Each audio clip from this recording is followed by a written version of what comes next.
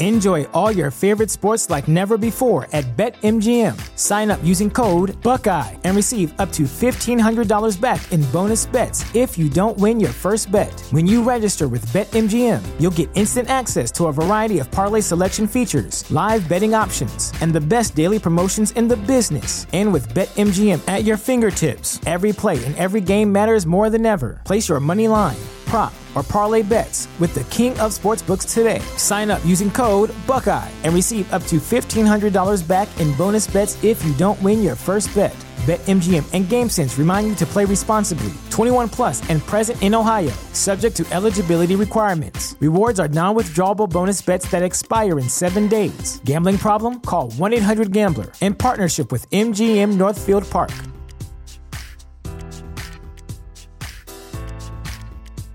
Say goodbye to your credit card rewards. Greedy corporate mega stores, led by Walmart and Target, are pushing for a law in Congress to take away your hard-earned cash back and travel points to line their pockets. The Durbin-Marshall credit card bill would enact harmful credit card routing mandates that would end credit card rewards as we know it. If you love your credit card rewards, tell your lawmakers, hands off my rewards. Tell them to oppose the Durbin-Marshall credit card bill.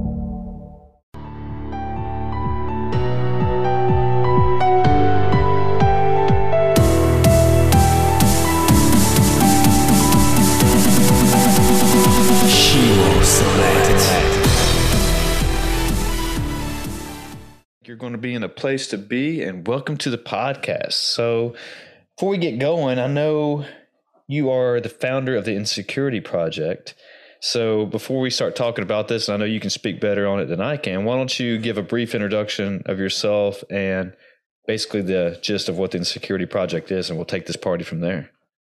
Yeah, thanks, Chris. Thanks for having me. You're welcome. Look, so when I announced to my business coach maybe 4 years ago that I was going to call myself the Insecurity Project, after I'd been coaching for 8 years prior, and often all the work I'd been doing had been helping people uncover limiting beliefs and make change there. But I really went hard after this one word, insecurity, and he told me, no, Jamin, you can't do that. That's the wrong name.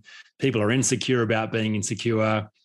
No one's going to be reaching out to you because people are afraid. But I was ruined for anything else, because I watch people suffer greatly because they don't know that insecurity is a solvable problem. They get stuck in these narratives about themselves and stuck in defending themselves and proving themselves so they don't get found out. And it weakens them to the point of madness. And so I felt like my own experience of insecurity, it was solvable. And then all the clients I'd ever coached, I felt it too was solvable for them. And so it felt really unkind to hold back a framework and to end some unnecessary suffering in the world. So the Insecurity Project aims to provide some really clear, complete, and intelligent thinking about a universal problem that most people think is not solvable. Most people imagine the best you can do with insecurity is just mask it or manage it or even medicate it just to get away from the pain of that gnawing, nagging fear that there's something wrong. So I have a podcast, I've written some books, I get to speak in this subject. I work with ambitious people who are trying to live their best life, but have never known what to do with their past, with their fear, with these stories that limit them. And so that's the Insecurity Project. This kind of the reason why I wanted to talk to you about it, just because, like you said, a lot of people probably do suffer from some type of, or maybe suffer is not the right word, but have some type of insecurities, and they're afraid to reach out to people just because they don't want to look bad or look like a fool or possibly even make it worse. And, for somebody saying, oh, you should be insecure about X, Y, and Z. But, I find myself with part of it just as far as, I think you touch on imposter syndrome a little bit. And in certain situations that starts to come around with me based on, if I'm getting ready to do something as far as my workouts when I'm competing or anything new or anything like that. But kind of like what you said, I feel like I've got a good handle on it now and know how to, when I start to feel a certain way, I put up a red stop sign in my head and like, all right, let's change my way of thinking here and change that. And that's what helps me is that, but it still, sticks in the back of my head every now and again, wants to come back around. So do you think it's almost completely curable, or is it just always going to kind of sit around, but you just got to get a beat on it, so to speak? Well, I actually think it's completely solvable for your current level of growth. Not many people agree with me on that, but that's okay. So I think that not only is it solvable, I think it's our most important adult work is to free ourselves from the narratives that would hold us back, from the assumptions that say we can't have what we want or we don't belong or we're not good at. And I'm convinced that there are, my life's work is represented in the 7 essential practices for overcoming insecurity. And I think they are effective. And the aim is to be fully free from insecurity at your current level of growth. So you are unhindered. You can show up at your best where it matters most. However, when you do that, the interesting experience is that you'll be free to explore new areas. You'll grow, you'll go beyond your current levels of comfort and experience. And so you'll experience new uncertainty and you will bang your head on new levels of insecurity as well. So that won't represent regression. That'll just represent new narratives that have been uncovered. You worked out you were good enough for that level, but are you good enough for this level? You worked out you were good enough to earn that amount of money, but can you earn this amount of money? You could work with this kind of person, but can you work with that kind of person? So again, the same 7 practices that solved insecurity at the last level of growth can solve it at the next level of growth, and on you go. So speaking of a level of growth, do you find that the older person gets, they find themselves with less insecurities? I'm sorry, my dog's barking right now for whatever reason, but but for level of growth, is the older you get, you find yourself maybe with less insecurities based on maybe when you were younger? And that you kind of learn. It doesn't automatically resolve itself. So I would say, the older you get, if you don't find a way of resolving insecurities, then the more maddening your experience becomes. I think insecurity weakens the human being. It really undermines you. I feel like all your best energy gets sent towards proving yourself and defending yourself. So you don't have energy left for growth and for kindness and for relationships. So I think, it doesn't naturally solve itself just because you get older. It gets worse as you get older if you don't solve it. We all know people who are later in life who've never found a way out of their insecurities.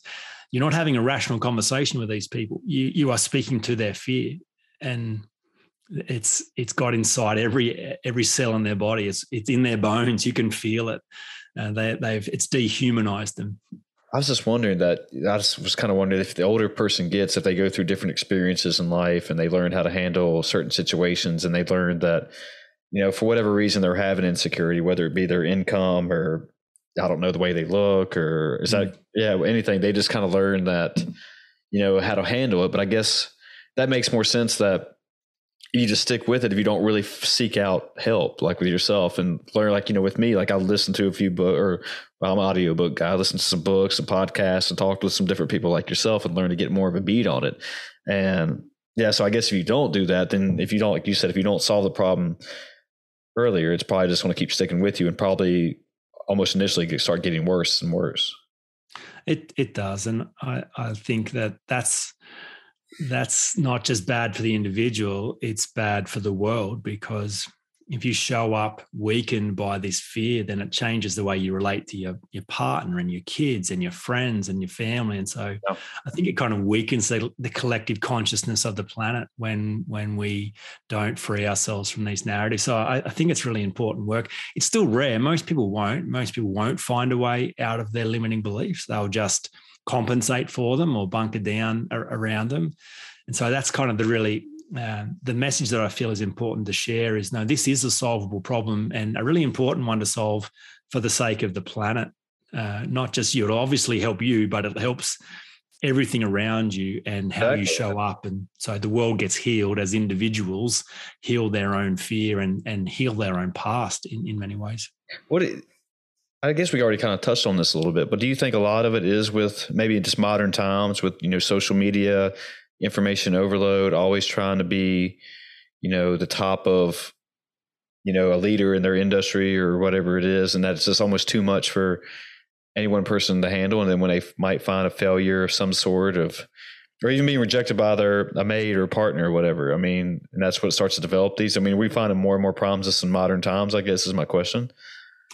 Sure. I think the modern times just exacerbate the issue and speed up the issue. I don't think it really changes the fact that insecurity is this fear that I'm no good. And typically a person looks outside themselves to solve that problem. So a child wonders if they're good enough, so then looks for their parents or their friends or their peers to kind of pump them up, make them feel good. Yep. So most people go their whole life still externalizing their need for validation, approval, significance, love. And social media just helps people do that. It says, oh, we can connect you with the world. You want people to validate you, to tell you you're awesome. Well, keep doing this, keep working hard at getting people's approval by how you look, how you can perform, what you can achieve. The problem is, though, it's all external. And the moment it falls down, you're left in deficit. Or the moment you get one negative bit of external feedback, it ruins you. So, the aim of the game, I think a great metaphor for overcoming insecurity is actually fully becoming an adult. It's to realize that, as an adult, the aim is to become self-sufficient. And that's not just financially and physical. It's actually emotional. It's intellectual. It's psychological. It's the ability to learn how to fill your own cup, to validate your own existence, to reference your own opinion, to bring things in-house rather than externalizing them. So that's a big part of solving insecurity, is becoming an adult and finding how to meet your own needs rather than needing the world to do that for you.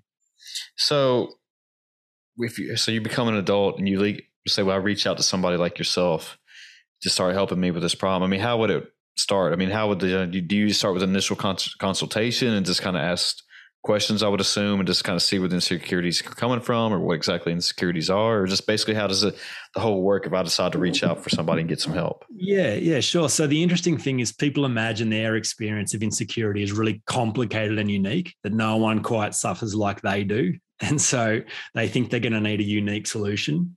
But I've had 15,000 coaching hours over the last 12 years in this subject. And so it's such a boring problem in my mind. It's so predictable. It's so structured. It's so universal, which is great. Because that's what you want. You want someone who could solve a problem in their sleep. It's so simple in their mind. So someone comes feeling like, oh no, my problem's different. My struggle's harder. And my job's to take them out of their story, to help them stop thinking that they're so special, and to bring them into process, out of story, out of fear, and into process. And so then the invitation to actually examine the 7 practices for overcoming insecurity, and to see that there is a roadmap, there is a path. It's a predictable path because it's a predictable problem. So then it's an invitation to understand these 7 practices and how they apply to their individual life. So these 7 practices, can we go over those? Yeah, of course. Yeah. Of course. So just to be clear, my life's work was not to invent these 7. It was to, first of all, discover them when I, encountered my own insecurity, probably when I was 31 or 32, when I stepped out of my comfort zone, tried to launch my own business and write my own book, and was like, oh no, now I've put myself out in the world, and I'd gone from this safe space to going, I'm out there, and all this insecurity was instantly exposed and it paralyzed me. And so I began a quest to go, is this a solvable problem? And in my quest to do that, I discovered there were plenty of people that had solved it. And in every case, these 7 practices showed up, whether they were aware of it or not. And so my life's work, firstly, was to apply these 7 to myself, and then to model it and to create structure around it so that it became a pathway for others to follow too. Well, let me interject a little. That's actually not a bad way to actually do it, is put the work on yourself, right? And just say, oh, you have to. Yeah. Is it working? Is it not working? Or can we tweak this a little bit here and there? And that's how I learn. I learn from my mistakes for the big Exactly. Sport. You got to embody your message and smoke what you're selling and apply it to yourself first. But that was a bold move, though, to go out and just start it, right? I mean, I couldn't. Was it stressful for you? I mean, obviously, it wasn't initially, because it felt so life-giving and so energizing. But then it was stressful because then I found a bunch of fear and uncertainty in myself, and realized there were some things I'd never uncovered in myself, some stories from my childhood, some beliefs and assumptions about myself that I wasn't good enough, that I'd kind of been able to hide behind. But then I'd exposed myself by jumping into the world. These. Was that the first time you'd done something big like that? Well, yeah, kind of, because I'd become a church pastor. So I grew up in a Christian world. Okay. It made sense to me. It was very safe, very loving. I became the pastor of the church that I grew up in, so it was a stretch, obviously, but it was a stretch within a safe world, a world that I felt that I was good at, that I belonged to. So it wasn't until I kind of left that world and started a coaching business and, with people who are outside my familiar tribe, that I'm like, oh my goodness, I don't know this world and this world doesn't know me. And now I feel exposed. Now I feel like a fraud. I feel like I don't belong. And so, yeah, that was a massive step for me. And I didn't see it coming because I'd always kind of felt like I was a confident guy. So it was that stepping out that exposed it to me. But do you feel like it changed you? I mean, it seems like it did, obviously, because you knew you could take a step out like that. Yeah. You learned that, of course, I can handle this. Of course it did. Yeah, of course it did. Because when I uncovered my insecurity and worked through them, I realized, I was okay. And it was all just in my head. And these fears were built on a work of fiction. And so, freeing myself from that meant that I was able to step up and step into this space and really align with a purpose that was bigger than me, not about me. And, I think I was a good pastor, but I think I'm an excellent coach. I think this is really what I was born to do. And, since then I've just written my 5th book and, I get to speak around the world and connect with all kinds of really amazing people doing all kinds of things and equip them with a framework that they didn't have and they wouldn't have had I not overcome my own insecurity. So, it's definitely changed me. Absolutely. We'll get to those principles here in a minute, but touching on that a little bit, I mean, starting this podcast was one of the biggest things of me kind of stepping out my comfort zone and knowing that I'm going to open myself up to the world and, everything that's positive or negative in it. And how would I be able to handle like that? And just, I always feel like a lot of people, and I'm generally speaking, find themselves in some comfort zone and they never really take a chance at something they really want out of life or whatever. And like, do you have a safe space and, you're secure and, nothing can go wrong. But if you take yourselves out of these barriers and you find out what you're made of and find out how you can handle these. And once you overcome them, it's a whole new feeling. And so, I was just wanting to say that I just admire like stories like that, just that, you take a chance at something because I feel like so many people end up not taking that chance. And that would even cause, just something inside them as far as insecurity and kind of regret and remorse that they never, and almost resentment that they never took a chance on something they really wanted to do. They just always played it safe, which is, I'm not saying it's always bad, but it's not always. Yeah. Well, I mean, Nathaniel Branden, his book, The Psychology of Self-Esteem, he talks about the fact that you can kind of break down life into one simple choice. Do you either face up or do you run away? Ooh. So when life presents an opportunity or an adventure or a chance to step up, you either accept it or you run. And so the interesting thing when you run or when you hide is that in the process, you take shame, guilt, and anxiety with you because you teach yourself that you're not good enough, that you don't have what it takes, that you're not a strong person, and that you have to keep running. So you're right. When you hide, when you pull back, when you run, you undermine your own self-esteem and build this pattern of weakness that just gets worse. As opposed to when you face up, it's hard and daunting. You don't think you're going to do it, but you actually get through it. And in the process, you teach yourself you're stronger than you thought and you do have what it takes and you're going to be okay. And it becomes a success reference point and it levels you up. And then you think, well, if I did that, that was possible. What else is possible? What else could I do that I didn't think I could do before? Yeah. Many people don't want to open themselves up just because you think most people are scared of being vulnerable. Well, I think most people are insecure. I think that's the problem. They fear that if they were to step up, they're going to get found out. And if they get found out, it's going to be catastrophic because then everyone will see who they really are. And at their core, they're afraid that they're no good. They don't fit in. Yeah. It's an insecurity problem. But it's got to lead to some type of vulnerability too, I would think too. And just learn how to, I don't know. I guess that's a fine line you go along with being insecure and vulnerable, or are they almost one and the same?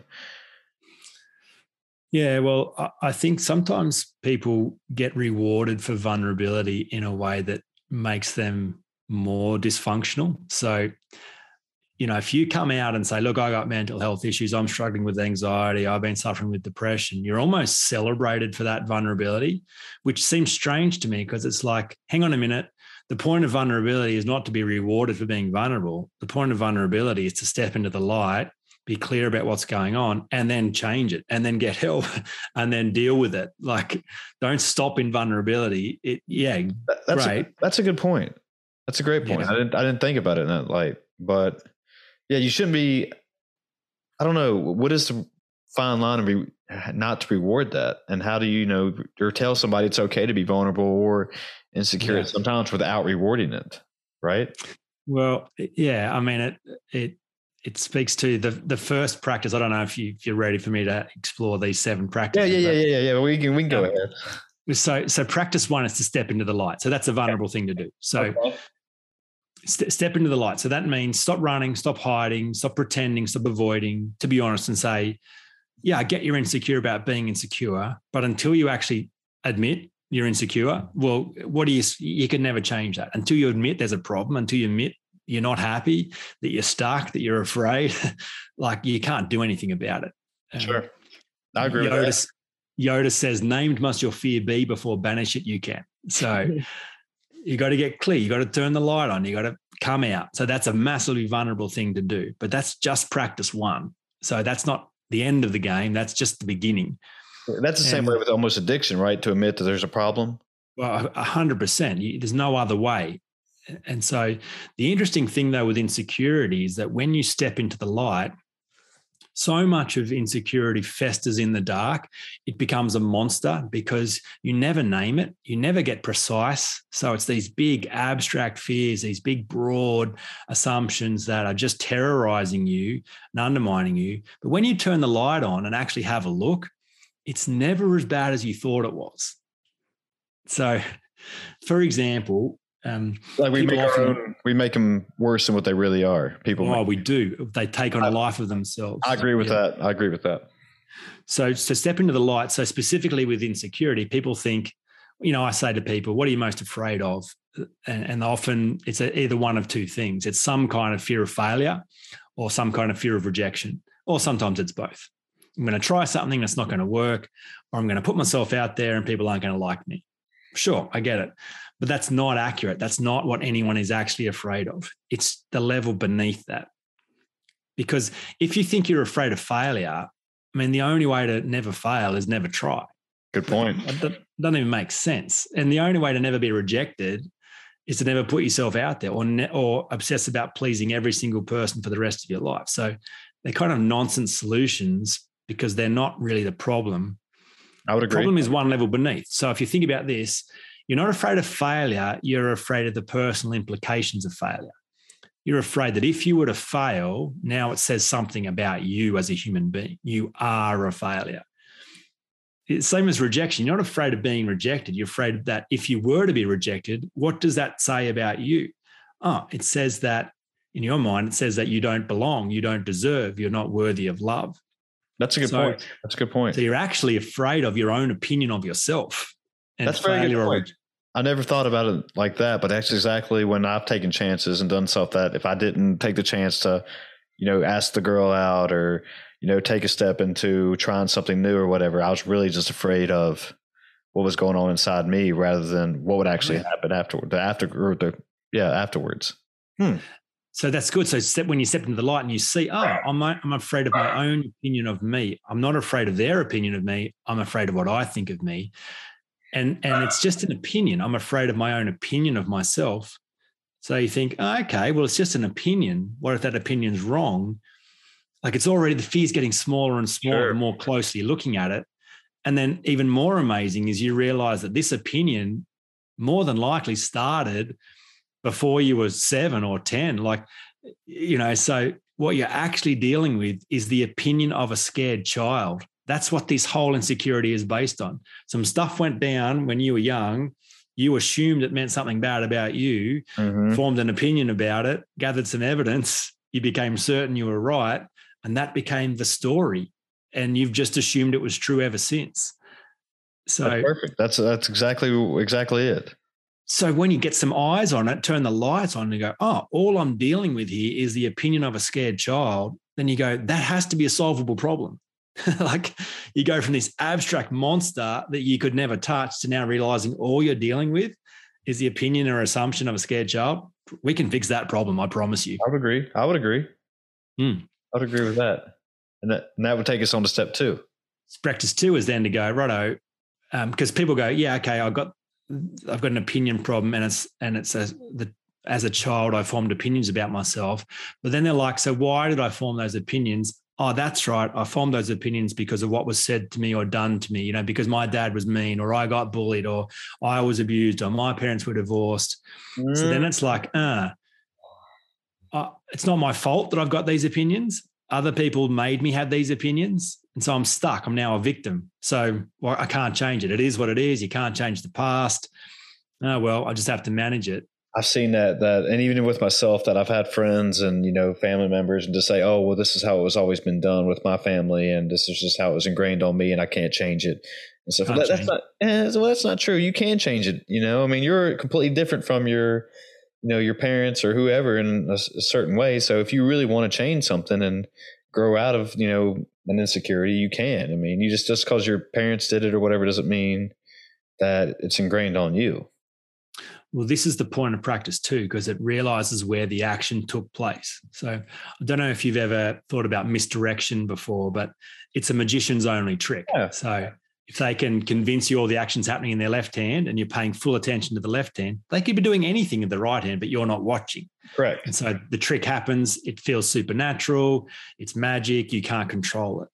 So that's often what happens when a person reviews their past. There's all this misdirection happening. They think all the action took place over here.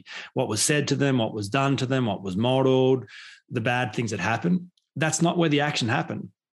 It always happened over here. We are sense-making creatures. We're storytellers. We go into the world with 2 questions for every experience. Question 1, why did that happen? Question 2, what does it mean about me?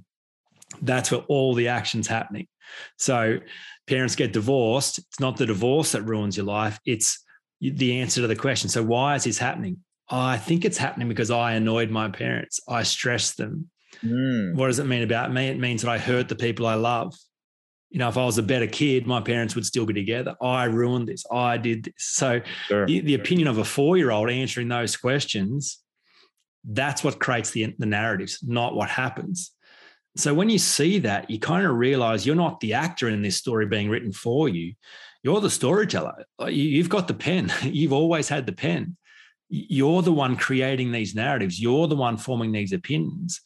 And when you see that you created them, then you kind of go, well, then I can change them. Sure. If you think someone else created them, then you're going to hope that someone else changes it for you, or you're going to hope that your parents apologize, or the bully apologizes, or whoever hurt you comes back and fixes it. But that's not what created the problem. Right. You did this. You decided. You agreed. You assumed. You formed an opinion. So until you go back and review those opinions and those assumptions, you'll still be stuck. But practice 2 is to take responsibility for your role in the storytelling and to go back and review that. Basically just kind of self-reflect on yourself and just really learn, create self-awareness and how it really happened. Yeah, but to review the data is an important distinction, because to go back and have a look at that experience, because you made assumptions based on very limited data as a kid with not much emotional intelligence, not much maturity. You assumed parents being divorced must have been about you. But you go back and review the data and you're like, well, actually, you were 4 and you thought you had the power to ruin your parents' life. You couldn't even tie your shoes at 4. Good point. let alone had the power to ruin a marriage. Settle down a bit. That wasn't about you. That had nothing to do with you. I didn't think about that. So it's to question the assumptions based on reviewing the data. So it is a journey back to the origins, back to the beginning of these stories. That is an essential part of overcoming insecurity. You got to go all the way back. All the way back. And even if your parents are probably trying to blame the son or daughter that it was their fault, that it's probably really not. It was just that father or mother just focusing their external anger onto their child just because. Totally right. Yeah. It's still misdirection. It's still no one has the power to bless you or curse you without your permission. Don Miguel Ruiz in the 4 Agreements, he says, it's not the words. Incredible book. It's not the words spoken to you that ruin your life. It's just the ones you agree with. So you have the pen. You're the one forming the opinions. Yeah. That's practice 2, 100% responsibility. I would agree. I like that. Okay. So we're going over to number 3. So number 3 is to stack the pain. So no one's ever solved this problem except from a place of pain. It's easy to ignore pain. Like, this is how people smoke cigarettes. Like, you'd think in today's world, we know smoking causes cancer. It's very expensive. All kinds of side effects, but you can just ignore that if you want. You don't have to pay attention to the cost. But if you did pay attention to the cost and stack the pain and go, oh my goodness, this is costing me, this is killing me, this is, creating a whole bunch of side effects, then you link a massive amount of pain to that. And then naturally, everything we link pain to, we want to avoid. So to stack the cost for insecurity is to stop pretending it's not ruining your life, to stop pretending it's normal or natural or unavoidable. Enjoy all your favorite sports like never before at BetMGM. Sign up using code Buckeye and receive up to $1,500 back in bonus bets if you don't win your first bet. When you register with BetMGM, you'll get instant access to a variety of parlay selection features, live betting options, and the best daily promotions in the business. And with BetMGM at your fingertips, every play and every game matters more than ever. Place your money line, prop, or parlay bets with the king of sportsbooks today. Sign up using code Buckeye and receive up to $1,500 back in bonus bets if you don't win your first bet. BetMGM and GameSense remind you to play responsibly. 21 plus and present in Ohio, subject to eligibility requirements. Rewards are non-withdrawable bonus bets that expire in 7 days. Gambling problem? Call 1-800-GAMBLER. In partnership with MGM Northfield Park.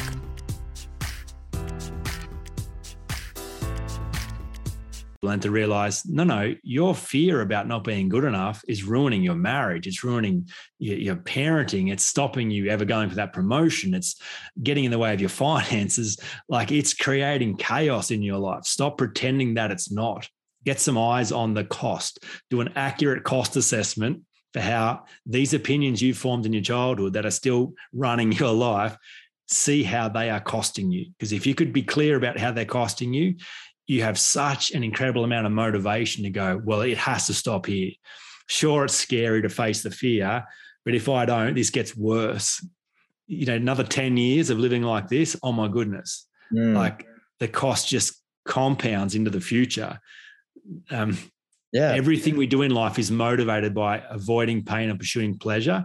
And you can change your pain associations by what you pay attention to.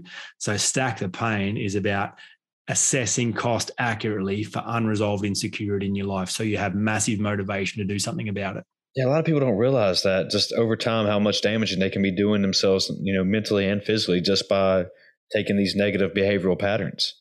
And it's absolutely, and it's so, I don't know, mind blowing or what the word I'm looking for is here, but I just don't understand if it's just people just getting that negative behavioral loop, and they just think it's actually a positive behavioral loop. And that's just how they reward themselves. Like you said, smoking cigarettes, and there's so much information out there. Just says it's obviously not good for you, but it's like I guess with that insecurity, that's just the only thing they have to actually look forward for themselves, to reward themselves. And it makes no sense how people can get into that loop of behavior. I just don't understand it at all. Well, that's right. It's just the amazing thing about being a human. We don't have to pay attention to everything. We can't pay attention to everything. And what we pay attention to changes how we experience life. So you can avoid the things that are killing you. You can. But if you actually paid attention and were honest, then you have massive motivation to do something about that. So that's practice 3. So you turn that pain into the motivation. It drives you. No one solves this except from a place of pain. No one comes to me and go, oh yeah, Jamin, it would kind of be nice to have some better beliefs about myself. They come to me and they go, Jamin, like, I'm dying. This is killing me. If I keep going like this, I'll end up divorced. My kids will hate me. I'll ruin my business. I'll end up broke. This is chaos here, and I can't live another day being eaten alive by these fears and insecurities. Like, I don't want to be this guy. Do you find out a lot of your clients are almost have hit rock bottom with insecurities, so to speak? Well, perhaps not, but they have to have pain. So I think rock bottom, I don't think is necessary. I think if you can realize that you don't necessarily have to get to the absolute point of surviving for your life before you can change it. If you can see that there's a map, then you can be a bit more mature about it and stack the pain before it gets catastrophic and nip it in the bud here. It's like a business. Like, you don't have to get bankrupt to learn a business lesson. You could actually have a look at the books, realize, oh my goodness, this is going backwards, and make some change here. You don't have to let it go all the way before you make change. You could stop it early. So that's the same with insecurity. You could stop it now if you want. Just get some eyes on the cost. That'll create enough motivation to go, yep, good. I've got to do this. I know I'm afraid of going back and reviewing the past and having a look, but if I don't, there's more pain involved in staying the same than change. Often people link more pain to change than staying the same. And so they just keep staying in their comfort zone. And a lot of people don't like change, though, do you think?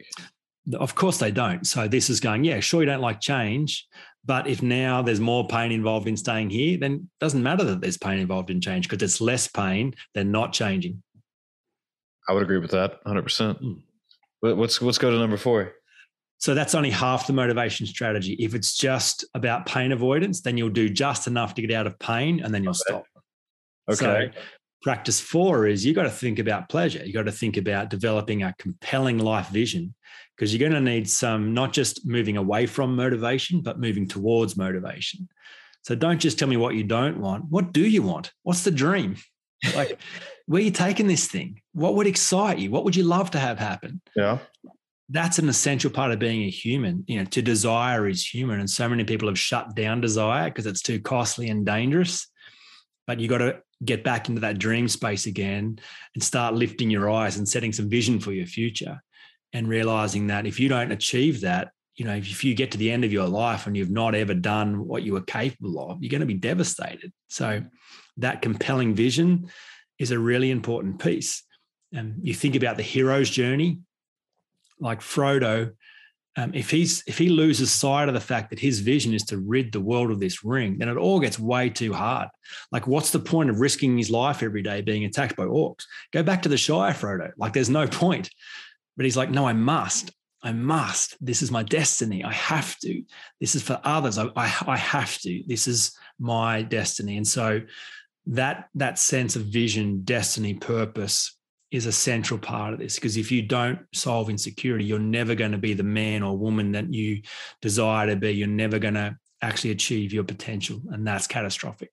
Do you think that's, I don't want to say a social narrative, but maybe just a narrative that's kind of taught for adolescents growing up that, hey, only 1% out of, actually make their dreams and become something, an actor, a basketball player, whatever, soccer player, whatever you want to say. So it's kind of taught that, just go for the safe road, kind of what we were touching on earlier. Just go to safe road, find a job, go to college, find the job, work out your years, and then just figure it out after that. Do you think a lot of it just, that's how it's ingrained now on people? Well, more than just ingrained, I think it's intuitive. Like, if you go to a primary school or, someone who's under 10 and you ask them what they want, often they've still got the dream of, sure, want to play NBA, I want to be a superstar, or want to be an astronaut. Like, they've got the dream because anything's possible. Sure. But by the time someone's 15, 16, 17, 18, they've realized that's not how the world works. You don't get what you want. You get what you get. You settle, you survive. It's too dangerous to put yourself out there because it'll hurt if you don't do that. So I think most people just realize to dream is dangerous, especially if you're insecure, because if you set a bar and tell everyone this is what you're going to do and don't achieve it, then that proves that you're no good. It proves that you weren't smart or strong. And so it's just safer not to dream. But in the process of shutting that down, you dehumanize yourself, because humans are dreamers. Humans do desire. It's a central part of being alive. We want what we want. Yeah. Every living thing grows. We have this desire to expand, to experience more. And so that's to be honest and go, yeah, actually, I do want more. I do want happiness and success and love and influence. That is central to what I want. So let's be honest about that rather than pretending that's not true. If we didn't have people who didn't dream and try to, think of new ideas and take chances, kind of like what yourself did, I mean, we wouldn't be having this conversation today. I mean, it still blows my mind that we're able to do, these conversations virtually. I mean, you're in Australia, correct? And I'm on, we're on the other side of the world. And that throughout this, I mean, our paths would have never crossed, or most likely would have probably never crossed, or actually had to sit down. Yeah, had to sit down and have a conversation such as this. And yeah, so it's just like, don't be afraid to dream, man. Don't be afraid to take those chances. Exactly. And even think, this microphone, I look at the technology. How do we make this thing? Like, who came up with this idea? How did that happen? Yeah, like because someone dreamed. Exactly. Someone like who took the time to sit around and make all these different, ways? Like who was it? Thomas Edison, who invented the light bulb? Yeah. He said, Thomas Edison. That's right. Yeah, he said, like, hey, when he first did it, he said, well, I found out like 99 ways not to make one or something until he finally did it right. So exactly. Yeah, for sure. So that's 4, is to get in touch with your dream again. And yes, it's dangerous, and yes, it's difficult, and yes, it's costly, but it's human. And if you lose sight of the dream, there's no point facing your fear. It's too hard. Everyone who's ever solved insecurity has got back into this sense that they do desire more for their life, and they would be very unsatisfied if they got to the end with the music still inside them. Do you think that's also part of this human nature? We're always just desiring more, and what's the next best thing is? Well, it is. It's an honest thing about being human. To desire is human. So it's there. People who tell me, I don't know what I want, or I don't want anything, I'm like, rubbish. I don't believe you, not even for a second. You're just afraid. You're just scared. Yeah, you just got hurt before. You just protected yourself and are playing it safe. You do have desire. You do have the capacity for more than you're currently experiencing. You're just afraid. So if you're going to solve insecurity, you have to be clear about the quest that you're on and get in touch with that adventure and that desire again, because it is inside you. Here's a good question that with your clients and, talking about desires and what do you want out of life. And do you find that there's a difference in working with somebody who's very introverted versus extroverted, and they just can't really open up and tell you exactly just because they're not comfortable? They just, it's like kind of what you said. They've always been shamed if they actually did try to take a chance and opened up. And, but somebody obviously who's extroverted probably doesn't mind talking and tell you anything and everything that they want to. I mean, is there a challenge there? Of course, there's a challenge there, but I undermine that challenge by questioning the assumption that they actually are an introvert. I think all that's happened there is they've developed a persona to meet their needs and protect their fears at a previous time in life. They're not actually an introvert, just like someone's not actually an extrovert. It's just a strategy that's worked for them. It's a strategy that's met their needs and protected their fears. So again, it's an insecurity problem. I would say I would just question that assumption. Obviously, at times before, you've been honest, you've put a hope out there, or a dream out there, you've been shut down, you've been rejected, it's hurt. And so you've made a vow, that's it. I'll never put myself out there again. I'll never have an opinion. I'll be quiet. I'll wait for others. Then I can't get hurt. And then you've convinced yourself that that's who you are. That's not who you are. Like, that's nowhere near who you are. It's just a character you've developed to serve a purpose in a season. And it's almost maybe a defense mechanism just for somebody. It's entirely a defense mechanism.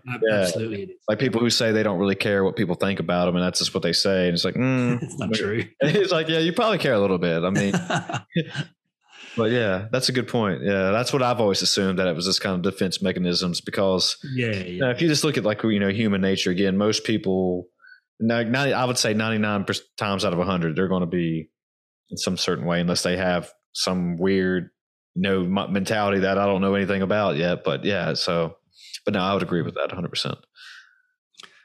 So that's practice 4. Practice 5 is to get help from someone who doesn't care about you. So this one's a little strange, because you'd think to overcome insecurity, you'd need someone who cares about you, who loves you, who believes in you, who's going to put air in your tires and wind in your sails. Sure. But those people actually get in the way because they confuse you about who the hero is in the story. So almost be saying like a yes man, so to speak, like everything you do is great. And sure. Or just someone who cares about you too much. So they're always bringing their energy. I want you to be happy. Come on. I believe in you. I encourage you. It's still external energy. And they're positioning themselves as the expert in your life, which is a form of judgment. Okay. So I love thinking about the hero's journey metaphor. So every hero at some point needs a guide. Sure. They need a wisdom character. There's a Gandalf, there's a Yoda, there's a Dumbledore, there's a Mr. Miyagi, but they're not the hero. And so at the crisis moment, the wisdom character's gone. Gandalf's gone. Dumbledore's dead. Yoda's missing. It's not Mr. Miyagi fighting, the bully. It's Daniel's son. So no one's coming to save you. You created this mess. You're the only one who can fix it. But you will need someone who can show you the path and equip you with the tools and get you out of your own story. If Gandalf doesn't equip and prepare Frodo, well, he's never going to get there. So we all need help, especially with insecurity, because it's so ingrained we're so sure that our map is true, that our evidence is accurate. We've got all these stories that prove our assumptions are right. And so it's very hard to get objective about your own subjective story. But someone who doesn't care, they're not going to get in the way. They don't have a vested interest. So they can hold a clean space for you. So it might sound strange, but it's a very powerful thing when someone says, listen, you can't please me. You can't disappoint me. I don't need anything from you. There's no right or wrong. There's no good or bad. I'm just here to serve you to get more of what you want, but you've got to want it, because me wanting it for you is useless to you, because as soon as I go away, then nothing's changed anyway. So it's to treat people as a responsible adult and to serve them for a season and then get out of the way. So I think that's the beautiful role of a coach or a mentor or, someone to come in for a season and get you out of your own head, show you the process, give you the certainty that you can do it, and then equip you and then disappear again. Exactly. Rather than I agree. These therapists that go on for 20 years.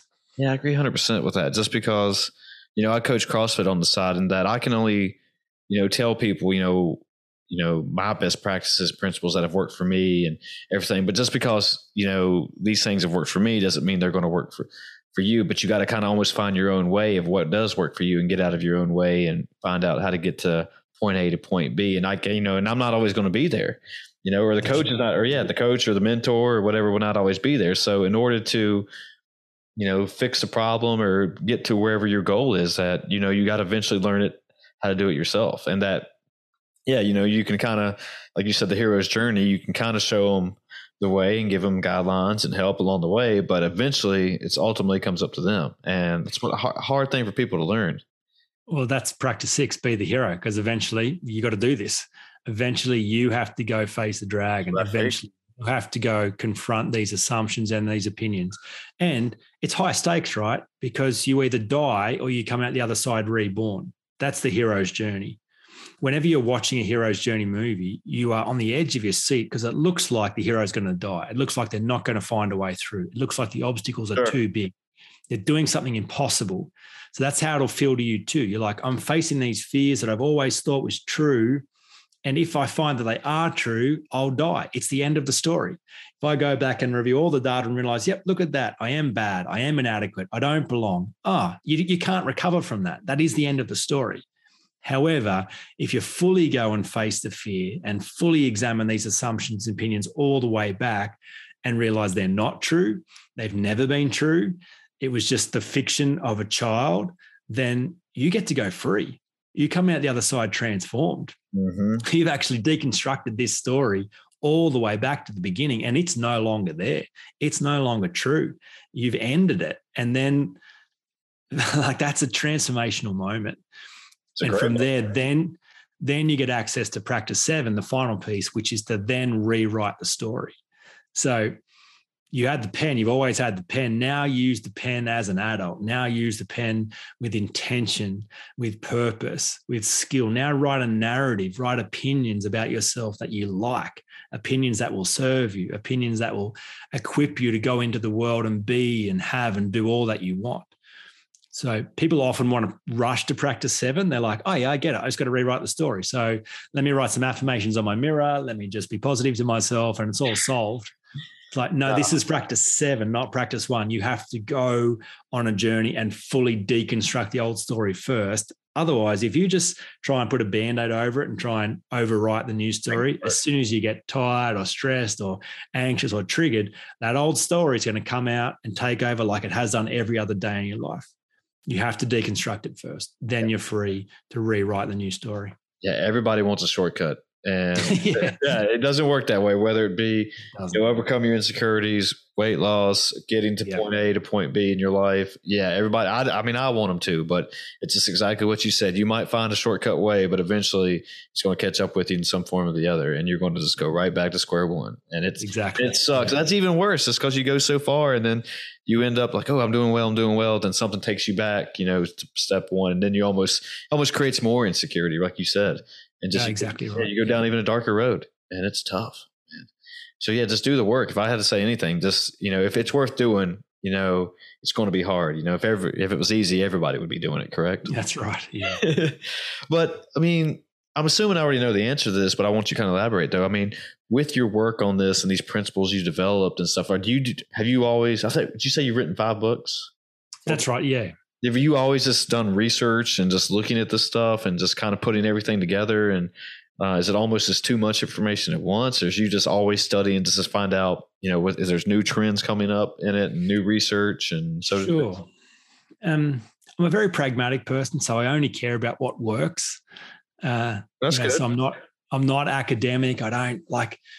I want something that's transformational, and I know I'm going to test its power on my own life first. And if I find that it works and I embody it, then I get to share it with others. So as a coach early on, I just went, I'd love to actually serve people and help them transform. I don't want to behavior manage them. I don't just want to give them short-term fixes. I'd love to be able to help people actually change their life and it stick. So I realized in order to do that, I got to not deal with behavior. I got to deal with beliefs. And because underneath all dysfunction are limiting beliefs, and the worst of those limiting beliefs are always the personal ones. Mm-hmm. So I just went, I got to get skillful around this. And so, I learned whatever I needed to learn, and I practiced whatever I needed to practice. And I dealt with my own insecurity in every way that I could. And then obviously got better at it and sharper at it and quicker at it and more effective at it, and have built on that. But I'm constantly learning and constantly growing and constantly experiencing more in the world and bigger experiences in the world of how to do this. But I think that model has been set for me for maybe 5 or 6 years now. And I think it's good. I think it's a complete model. I think it works really well, and certainly has liberated me and countless others to do that as well. Yeah. It's I like the path, and I like your beliefs and your strategy behind it. It makes perfect sense. You get to step 1, you get to step 2 and step 3. And I like, when it comes to anything, as far as building something or making a principles like you just did, I like steps, and it just makes sense with my brain that, all right, to get to this point, you got to master this to get to the next point and to the next point. And that, I don't know, for me, it just makes sense. I like levels for everything. Right. Yeah. And it just, and it's, I guess, it might be a cliche thought, obviously, but it seems like the workout and almost everything I've done as far as my life, as far as, my workouts, competing, it's like, you just can't, it's one of those things you can't, what is it, run before you walk or whatever? You got to walk before you run. So you just, you want to go in there and you see a bunch of these big dogs, or they're snatching and clean and jerking so much weight, and you want to eventually do that, but you can't do it. You got to stay one. And then it's really hard for somebody, and this is what I think would have almost developed insecurity for me, just because, my first competition, I wanted to be able to do that stuff, and like be the master and be the best of it all. And I was learning like, hey, there's no shortcuts to this, that you actually, you can't compare yourself to your day 1 to that person's day 580, whatever and that they've been putting in the work, and they found their journey along the way. And I was, I got to start this journey here. If you want to get better at something, if you want to change something about your lifestyle, you got to make these small changes. And you just said it earlier about the compound effect, and then you just kind of build off that, and get to step 1, get to step 2, and then hopefully magic happens for you. Exactly right. Yeah. No, that's a good point. Yeah, I love stories like this, and I just, and it makes sense, like when you and I are talking about it, and I just have never looked at it, and how many people, or much people can struggle with it, and just that, they just don't know how to get out of their own way or find help or whatever. And it just, when I see it, I'm just like, well, just do it. It's just, just change it. It can't be that hard, but it is hard for them. And I just can never put myself in their shoes and exactly see the things the way they're seeing them. And it's just, I don't know. It's tough for me. It's almost that it's because I try to relate, but I can to a certain extent, but then it's just like, well, just do it. Just do what things we've been talking about, but not everybody just has that. And it's wild to me. I just never got it, So, I mean, do you work with a lot of people like that who just initially just say, I want help, but I can't do it. I can't do it. I can't do it. Everyone, I mean, they come to me because they're stuck. If they could do it themselves, they wouldn't be talking to me. And they've kind of realized, I've tried it all the ways I can. I don't know how to do this. And so, I've always been a curious person. So I love deconstructing things. I kind of have an engineering brain. I want to break it down to its smallest parts and understand the model and then build it back again. And so I've just thought about insecurity like that. I reckon this is a strategy. I reckon this is not a weird, mysterious, messy problem. I think it's a predictable problem. And so that curiosity around how does it work? Man, if I could understand how it worked, then I could deconstruct it and reconstruct it and help other people to see how it works for them and bring change. So that's what I've done. Do you know, and do you feel like a lot more people have come to you, especially during, COVID times? I mean, I know Australia got hit pretty rough, with the rule changes and things like that. I don't know 100% of everything was going on, but I know like quarantine or lockdown was pretty rough. I mean, did you have a lot of people come to you in these times, like when they actually could kind of exactly reflect? I think the interesting thing about the COVID season was it was such a loss of certainty for people. Everything they were certain about the start of 2020, now they were uncertain about their jobs, their futures, their finances, their holidays. It was like all the external certainty in their life had gone. And people realized that once the external certainty was gone, they didn't have any internal certainty. Yeah. They were in chaos. All this stuff had been holding them up. And when it was gone, there were some massive problems internally. So, there were a lot of people that were faced with insecurity that they didn't even know existed before in that period. So, which I think is a gift, because it's like if you had cancer and you had no idea about it, you'd want to know that you had cancer. The sooner you can deal with it, the better your chances of survival are. So if you can't see that there's an insecurity problem, well, then you can't get to do the work of changing it. So whatever has to happen for that to come to the surface, that to me is a gift. Yeah. And, just touching on that or echoing with that, I've kind of said the same thing, that life, I feel like we're living off momentum so fast and at a, record pace, I guess. And all of a sudden when it came to a stop, when we had to actually sit down and said, hey, you can't go stick to your normal routines throughout the day, that it was actually like a lot more awareness came about people's selves, and just wonder like, ooh, what happened in the last 10 years? Was I really happy or really doing what I thought I was? And that's kind of what happened to me. I mean, I'm not saying I had anything bad or insecurities or anything, but it was just like me kind of self-reflecting. Is this where I wanted my life to be going? I mean, I didn't really ask questions. I was just going with the flow of things, and just, all of a sudden, for example, with my work, I just celebrated, I think my 10th year. And I was like, ooh, I've been here 10 years. Was this what I had planned? I mean, when I first took that job, I was like, I'll be here a couple of years and I'll move on to something else. But then, ooh, damn, we're here 10 years now. Yeah. So, but that's just, but it seems like more of this is starting to become, more talked about, more aware that, hey, it's okay to talk about these things. And it's okay to be, if you have insecurities, it's okay to talk about them. And if you need help, find out somebody like yourself to get the best help you can. And just that never really occurred to me that so much was, or people seemed like, no, everything was always okay on the surface. Yeah, no, you're right. I think that's a good point. It pulled people up, it brought things to the surface, it created awareness. And that to me is a good thing, because it then, even though it's painful, it presents an opportunity for change that didn't exist before. Yeah. And just, I mean, I don't wish bad things on anybody or anything, but I mean, to have something like this happen, of course, COVID, I mean, this is one of the pros that came out of it, I guess, that people could start to, think about their lives and think about if it's, how do I get help if I want to stop being, insecure about problem X, Y, and Z or whatever, and, a lot of it, I mean, it's even helped me to talk about, imposter syndrome a lot, and just that, and like how to get over it, and just have these cool conversations with people like yourself. And that, before that, or before technology, I would have never been doing that, and just actually learning how to, I've always thought of myself as a person who was not able to express their feelings or emotions very well, or just because it was always kind of like, oh, Wayne, you'll get over it. Just don't worry about it. Just go, go watch TV or go do something. And just, there's like, oh, well, let me just shove it back down here, whatever I'm feeling or whatever. So it was kind of like, it's okay to have these conversations. And,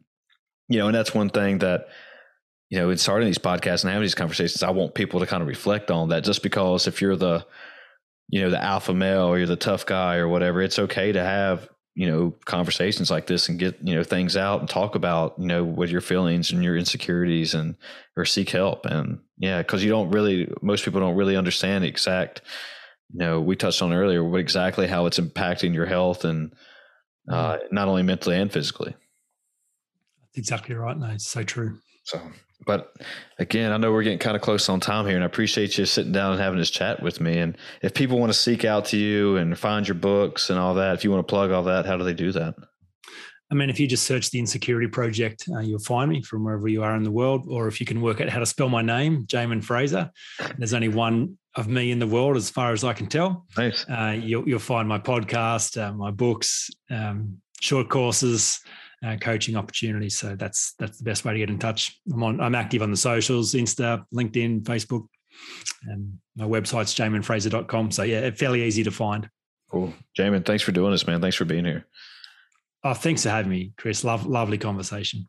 Okay. Anything else we want to touch on or anything you want to say before we call it a night? I'm good. That's been great. Okay. All right. Well, good morning to everyone over there in Australia and good night to everyone here.